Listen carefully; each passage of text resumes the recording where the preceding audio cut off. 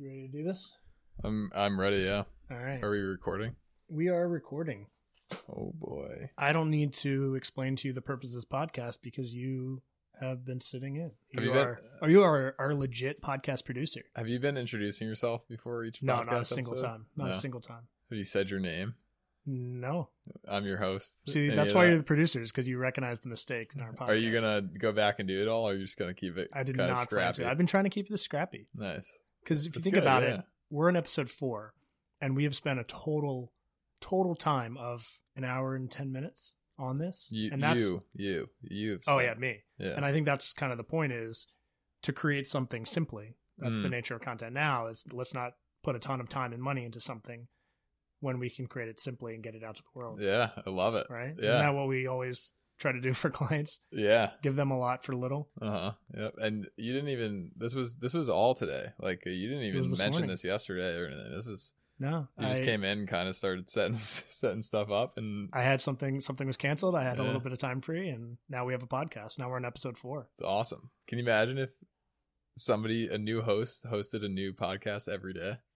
We could do It'd that. be wild. That's Theoretically, we can do that. Yeah. It's We just have up the to- studio. It's up to people to host, like you. Yeah. Yeah. You want to host this one? No. Guest host. How exciting would that be? All this is recording. The guest. I know the guest host can't host the host. Why not? It just doesn't work like that. You'll be a guest on the podcast that I host. Okay. You know? Tomorrow. No, you have a busy day tomorrow. Yeah. Yeah. I would love for it to be tomorrow. We'll find another day. Podcasts are great. Oh, we're going to do a time lapse tomorrow. Of that session. Yes. Nice. Yes. More content. So you want to get started? Yeah, sure. As of right now, because we're doing these so fast, this is episode 4. We still don't have a name for it. I like Inside Creativity. Ness wanted Unbranded, but it's taken. By That a was episode podcast? 1. Yeah, it's already a podcast. Do you have a name for it? Do you have an idea for this? No, because I had heard those two names, so I didn't think of it. You don't have any creative on the spot? Creative on the spot. That's a cool name. COTS. Creative on the spot. All right. I Yeah. like it. Because this is on the spot. You I know? like on because I have been grabbing people from their desk and I drag them in here and just start talking to them. Yeah. That's the whole point of it. I don't want people planning answers or knowing even what they're coming into, because it's about creativity and I want reactive responses. What does someone really think? Yeah. Not what did someone prepare for this? Right. And you as well. You're included. You didn't. Oh, I didn't you haven't prepare prepared, anything. Yeah. No, I don't have anything Yeah. prepared. I have no idea what's going on right now. No. Yeah. I mean, the name. We can bounce around names. Are you asking everybody that? You should ask everybody that. I should. I didn't. Yeah. But let's get this really going. And so introduce yourself. Oh, okay. My name's Jimmy Burt. I'm a copywriter and content producer at Digital Surgeons here in New Haven, Connecticut. And I am here. I'm episode 4. I don't know if I will end up being episode 4, but here I am on the unnamed podcast as of now. I'm going to put you in a different spot now, just so it seems like you can't count. Or yeah, sure. Yeah. So you heard the prompts, you were in here. Creativity. I think you have a similar approach to creativity as I do. What is your view on creativity? What is creativity? Ooh, what is creativity? Look at you. That is big and broad and vast. It is anything that can be made that did not exist prior to you making it or playing around with it. It's a conversation you've never had.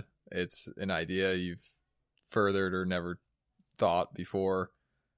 It's taping a microphone to a stand because you didn't have the screw. Like, Don't talk poorly about my podcast. no, this is the great nature of it all. This whole room is a creative result of creativity. I think, yeah, it's just something that hadn't existed prior to you giving a little bit of making something new or different that didn't exist prior and infusing a little bit of yourself into it. Okay, so you're where saying, applicable. right? So you're saying creativity as an action, right? Creativity, not so much as a noun, but the action of creating something that. Yeah, I get. Yeah. That's how I. So you don't see creativity as a noun. Creativity as a thing versus something that you do. No, I don't necessarily think that. I just on the spot here. That was my first reaction. Every episode is will be titled something based off of what the person called the show. That's good. That's very good. So on the spot, you're on the spot. Yeah. What is creativity and where does it come from? Well, I just answered you. So where does it come from? I mean, not to be too absurd, but everywhere, anywhere and everywhere. It's not absurd. I think some people will argue that You know, they've got to either read a book, watch a movie, or and those things can, you know, enhance one's creativity. But it's also like I don't have to go watch 6 movies in order to like find creativity for a certain project or something, you know? What is your process? I don't know. I don't really have a process per se. This is awkward. Taking photos in the middle of podcast. The host is taking photos. Man. Content. I don't have a process, but I will find myself sometimes looking at things that are relative to whatever I'm working on and finding inspiration through that. But usually if I am faced with a creative problem, I will try to think back to a time in my life experiences that have had some type of relevant situation that I could pull from, or try to put myself in that situation so I could pull from that experience. So experiences, I'd say personal experiences more so than anything. So yeah, I would say when my type of creativity is much like you, is more spontaneous than anything else. We'll go deeper into that. You say creativity, you leverage personal experiences. How does that actually come through in the work? So let's say I need a 30-second script. How do you leverage personal experience to be creative to write it out? I think it's the way you leverage experience for anything else. It's like in that situation, I think you leverage the experience of, oh, okay, I've written a 30-second script before for like my dumb Instagram. I know how to do this. I know how long it should be, what it's going to take, what it's going to look like. But if you said you write a 30-second script about being a dog walker, I don't know what being a dog walker is like because I've never worked as a dog walker, but I can pull from my life experience of walking dogs or watching dog walkers in New York City. So what about then when we write for female audiences? So we have beauty clients. So how do you tie back into your life as a woman if that never happened? Right. Where does that come from? Well, that comes from, I don't know if it's a good thing or a bad thing. It's probably a good thing if you pay attention to both sides, but nowadays with social media, you get to see how different people speak on social media, which not all the time, but is often what I'm writing for in the female voice and tone. So to be able to see how women speak on social media helps if you pay attention to it, but also just from having a mom, if you're, you know, looking for an older crowd, sister, girlfriends, friends, the women we work with. I mean, I asked the other day I was writing something for women's beauty stuff. I asked one of our women coworkers, do women want their skin to be referred to as like a shine, like shine on, like get your summer shine or whatever, you know? And she's like, God, no, we don't want shine or shiny. I knew shiny was bad, but I didn't know if like shine, then you're starting to break things apart. But that's what you do, you know, you get, because shiny is like greasy, but to me, shine was like, you know, glow. Yeah, nice glow to it. Right. But she shot it down. But yeah, so the same idea. Talk to girls, women, pull from social media, follow them. Yeah. I think I've certainly done where we were writing for a brand that was for moms, specifically moms. And my instinct was to take a certain approach. And then I went a little further. I did some research. I was reading blogs. I was reading message boards. I was reading the comment sections of articles that seemed appealing to mothers. And I had a new perspective from that. And what I found was my initial gut reaction would have been considered potentially offensive or patronizing to moms. Really? Yeah. And so just digging a little deeper, trying to understand them through the things they were discussing, complaining about, reading, it gave me a new perspective on what being a mom could be at a high level. Yeah. And that it turned out to be successful. So we had a female read it and no one ever said it was a male writing it. And they were like, that's it. That's what it is to be a mom. Right. Yeah. It's interesting. I guess in my case, I'd be well suited for that. I could just always pull out, you know, the Good Housekeeping articles that are lying around all over the place. But it's interesting. I've thought about this a lot, brands, voice, and tones, because I think it's important and I think it's a real thing, obviously. But it doesn't take much to be like off and it doesn't take much to be like on, you know? There's not much of a difference. It's a word here, word there, a little switch in like cadence and rhythm. But if you just put the, you know, first draft or Joe, the senior in high school, hey, write this ad for this beauty brand. If you put his line of copy next to yours, it might not be that much different, but like yours that's in the correct voice and tone, just, you know, it feels entirely different. Yeah, I think there's elements of it that there's strict rules that demonstrate that voice. So you might say they use contractions. Mm-hmm. They use contractions because that demonstrates their persona. But there are other times where I'd say, yes, you could look at it and you say that could be a lot of companies. How is that unique to this brand? And I think what it comes down to is there is some arbiter of it. There's some controller that is passionate about it, and they're the ones who can look at it and say yes or no, because it's based off of that passion and that defense of the brand, and that's where it usually comes to life. So like I worked on a Disney project, and they're so passionate and precise about these characters and what they do and what they would never do. And that's where it comes to life. That's where it's unique in the human who's representing it. Not so much that here's a list of social examples. Here's how they might talk. Here's what they would say on a TV commercial, because you can never actually work off of that. Yeah. You can never create that playbook. And so you just need people who are intensely passionate and who get it deep down in their gut and their heart. They know what this is and how they act. And so they live that brand or they live that character the best they can. Yeah. The human element of it is where it becomes unique and special. Yeah. Totally. Agreed. But that's where it becomes unique and special. But I was just saying, like, on the surface, just looking at things, it's like, it really doesn't take much, but it can be a battle to like find that sweet spot. That's why we pay you the big bucks. That's why.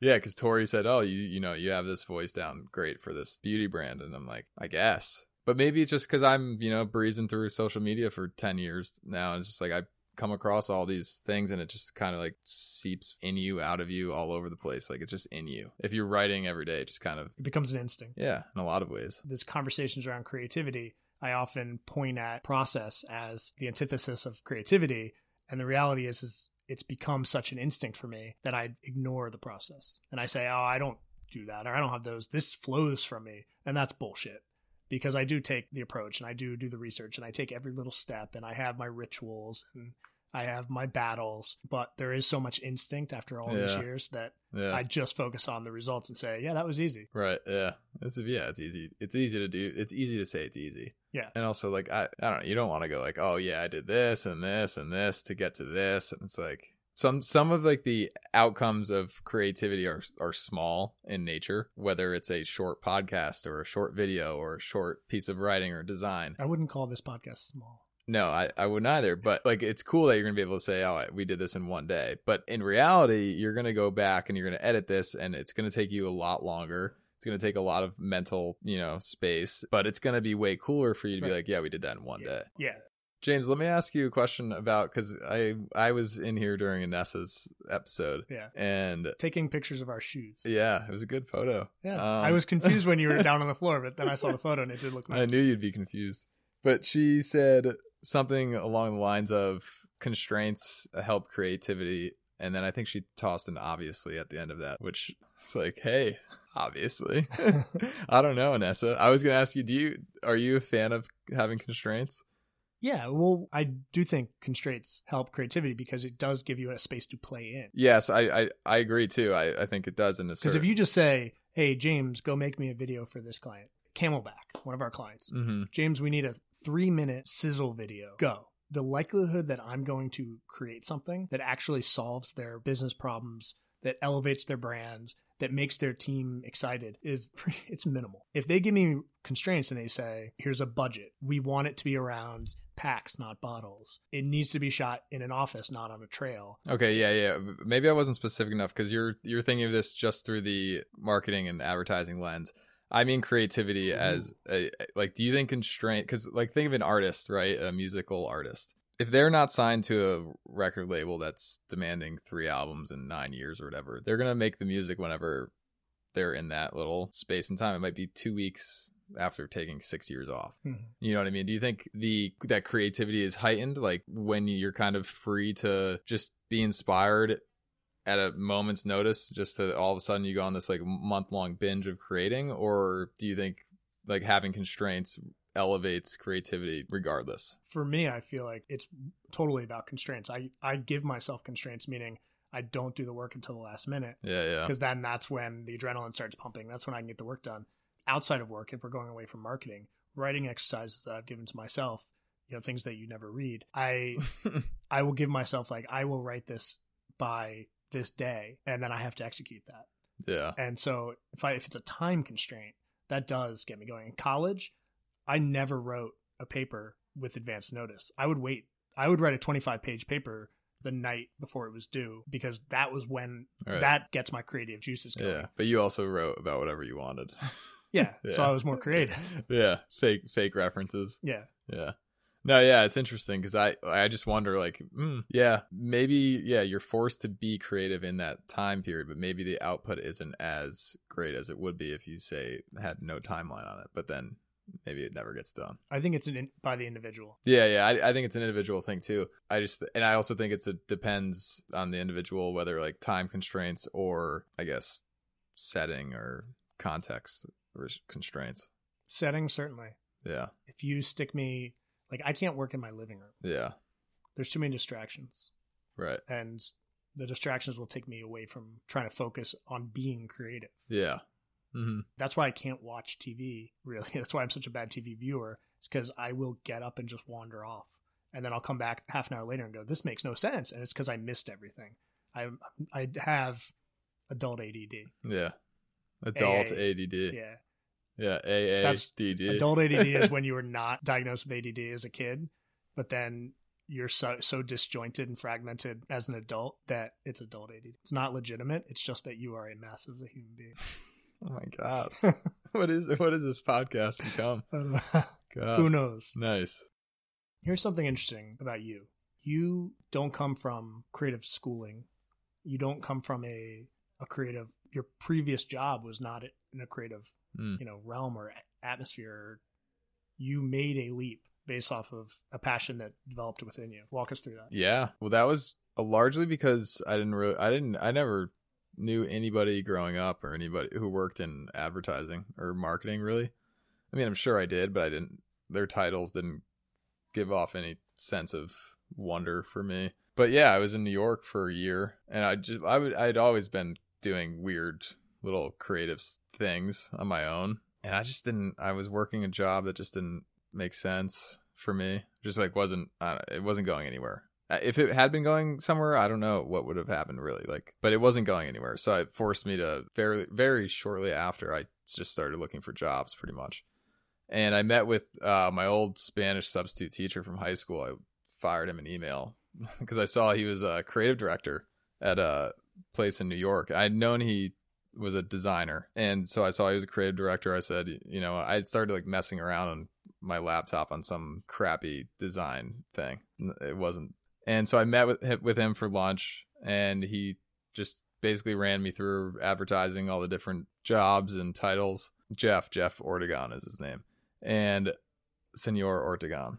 Yeah, and so afterward, I was like, well, copywriting sounds like right up my alley.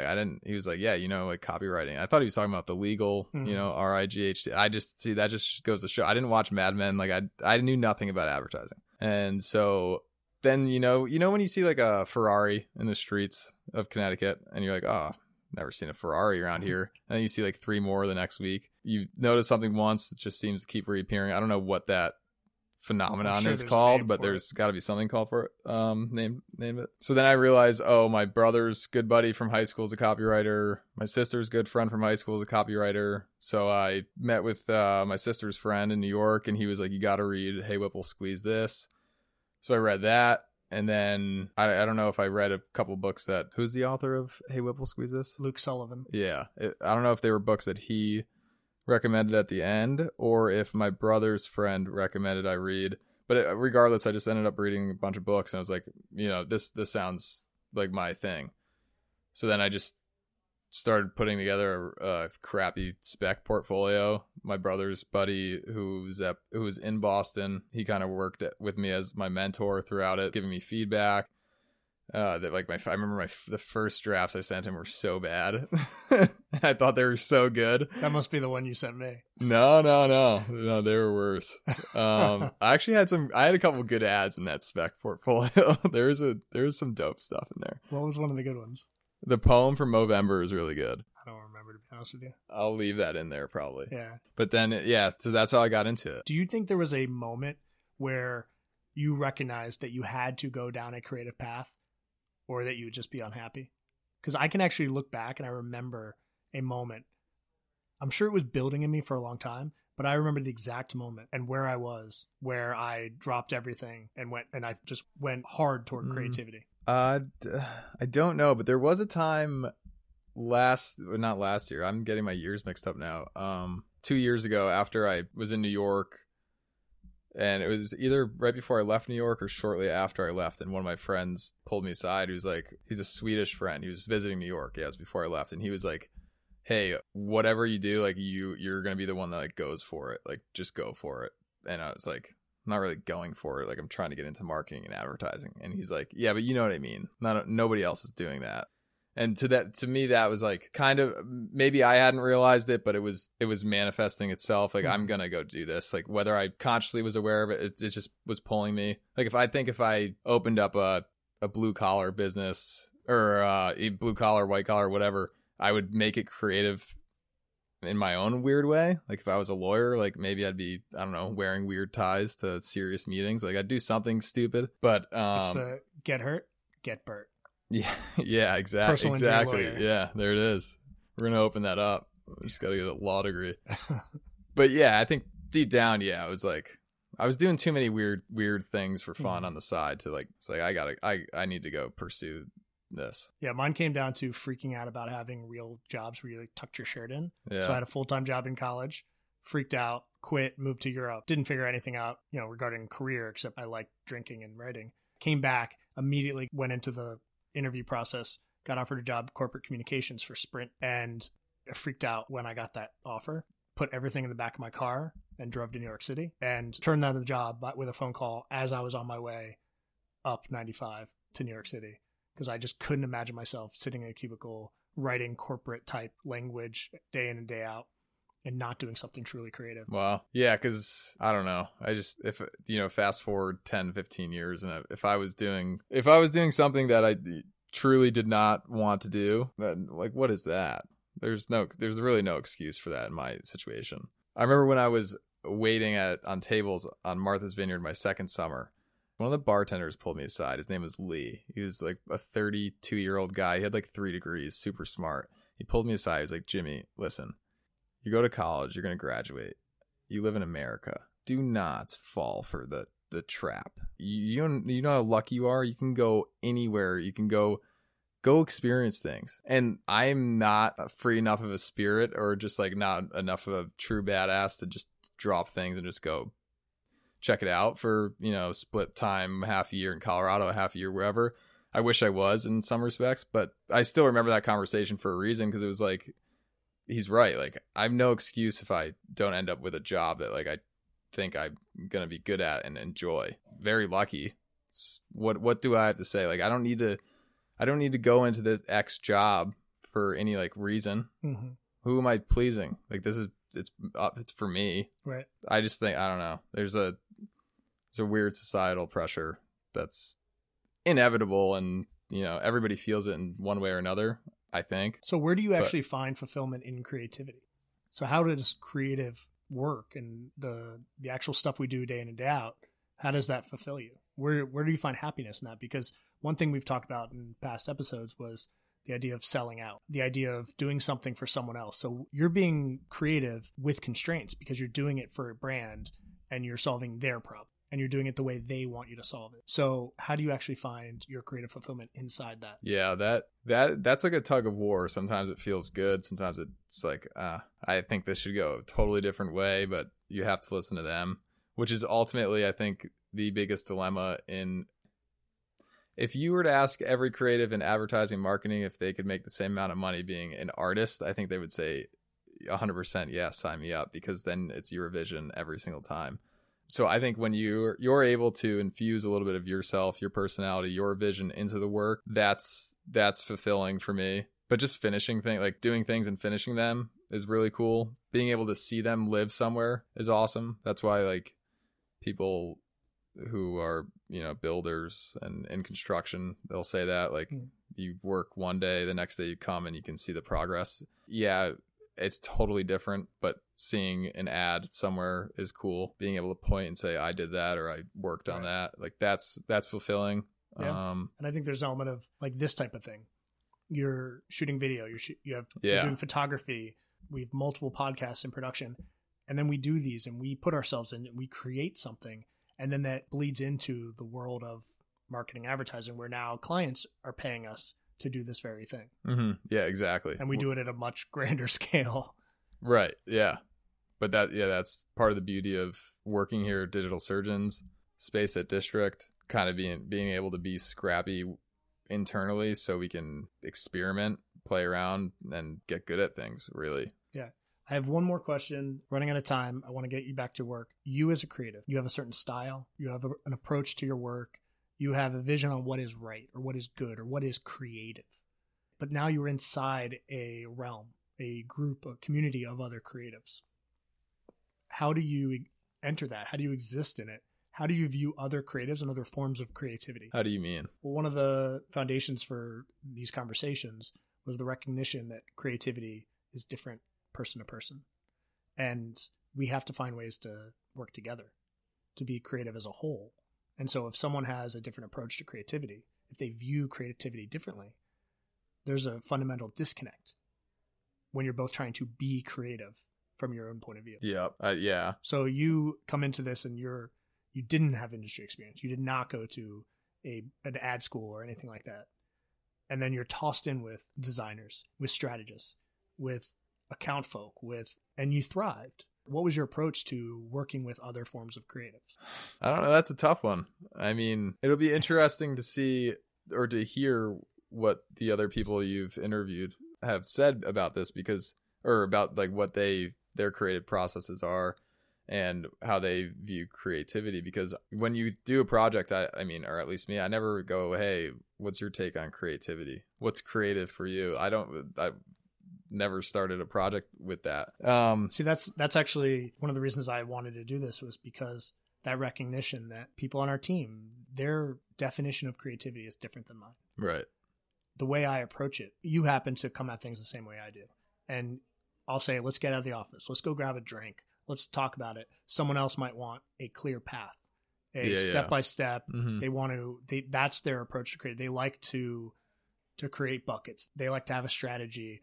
Whereas I like to go with my gut. I like to understand it enough that I just feel I know it is right. Yeah, I agree. I'd much rather have a conversation about it. Honestly, I come from a camp I think my point of view is try to marry similar creative styles together. Mm-hmm. Because I think it just becomes a little bit too weird / it'll naturally become an individual effort. Like, say if you're working with another creative on a project and they have a totally different style, you're going to end up working separately and then coming together. It's like a school project. Yeah. One person ends up doing all the work because you never figured out how to communicate. Maybe not necessarily doing all the work, but you're both going to do probably the same amount of work separately and have less fun. Right. But I think it's hard to collaborate with somebody who's got a totally different style because their needs are just different. It's like their starting points might timeline wise start later than yours, before yours. I guess just I try to talk to people. Yeah, that's all. As Aaron LeMay says, it all starts with a conversation. It does. Yeah, I think creating things it's the best feeling ever. It's a drug. It is. Especially some of the stuff we're doing right now. The audio visual things are really fun. But yeah, working with other people's a great time, don't get me wrong. Just talk through it with each other. That's my best piece of advice. And wear a smile. Ooh, wear a smile. Wear a smile on your Jimmy face. Burt, wear a smile. All right. Put that decal on your truck. That's it. Get back to work. Thanks for joining me, Jimmy Burt. You're welcome, James Dowd. On the Spot, episode 4. There you go. Bye-bye.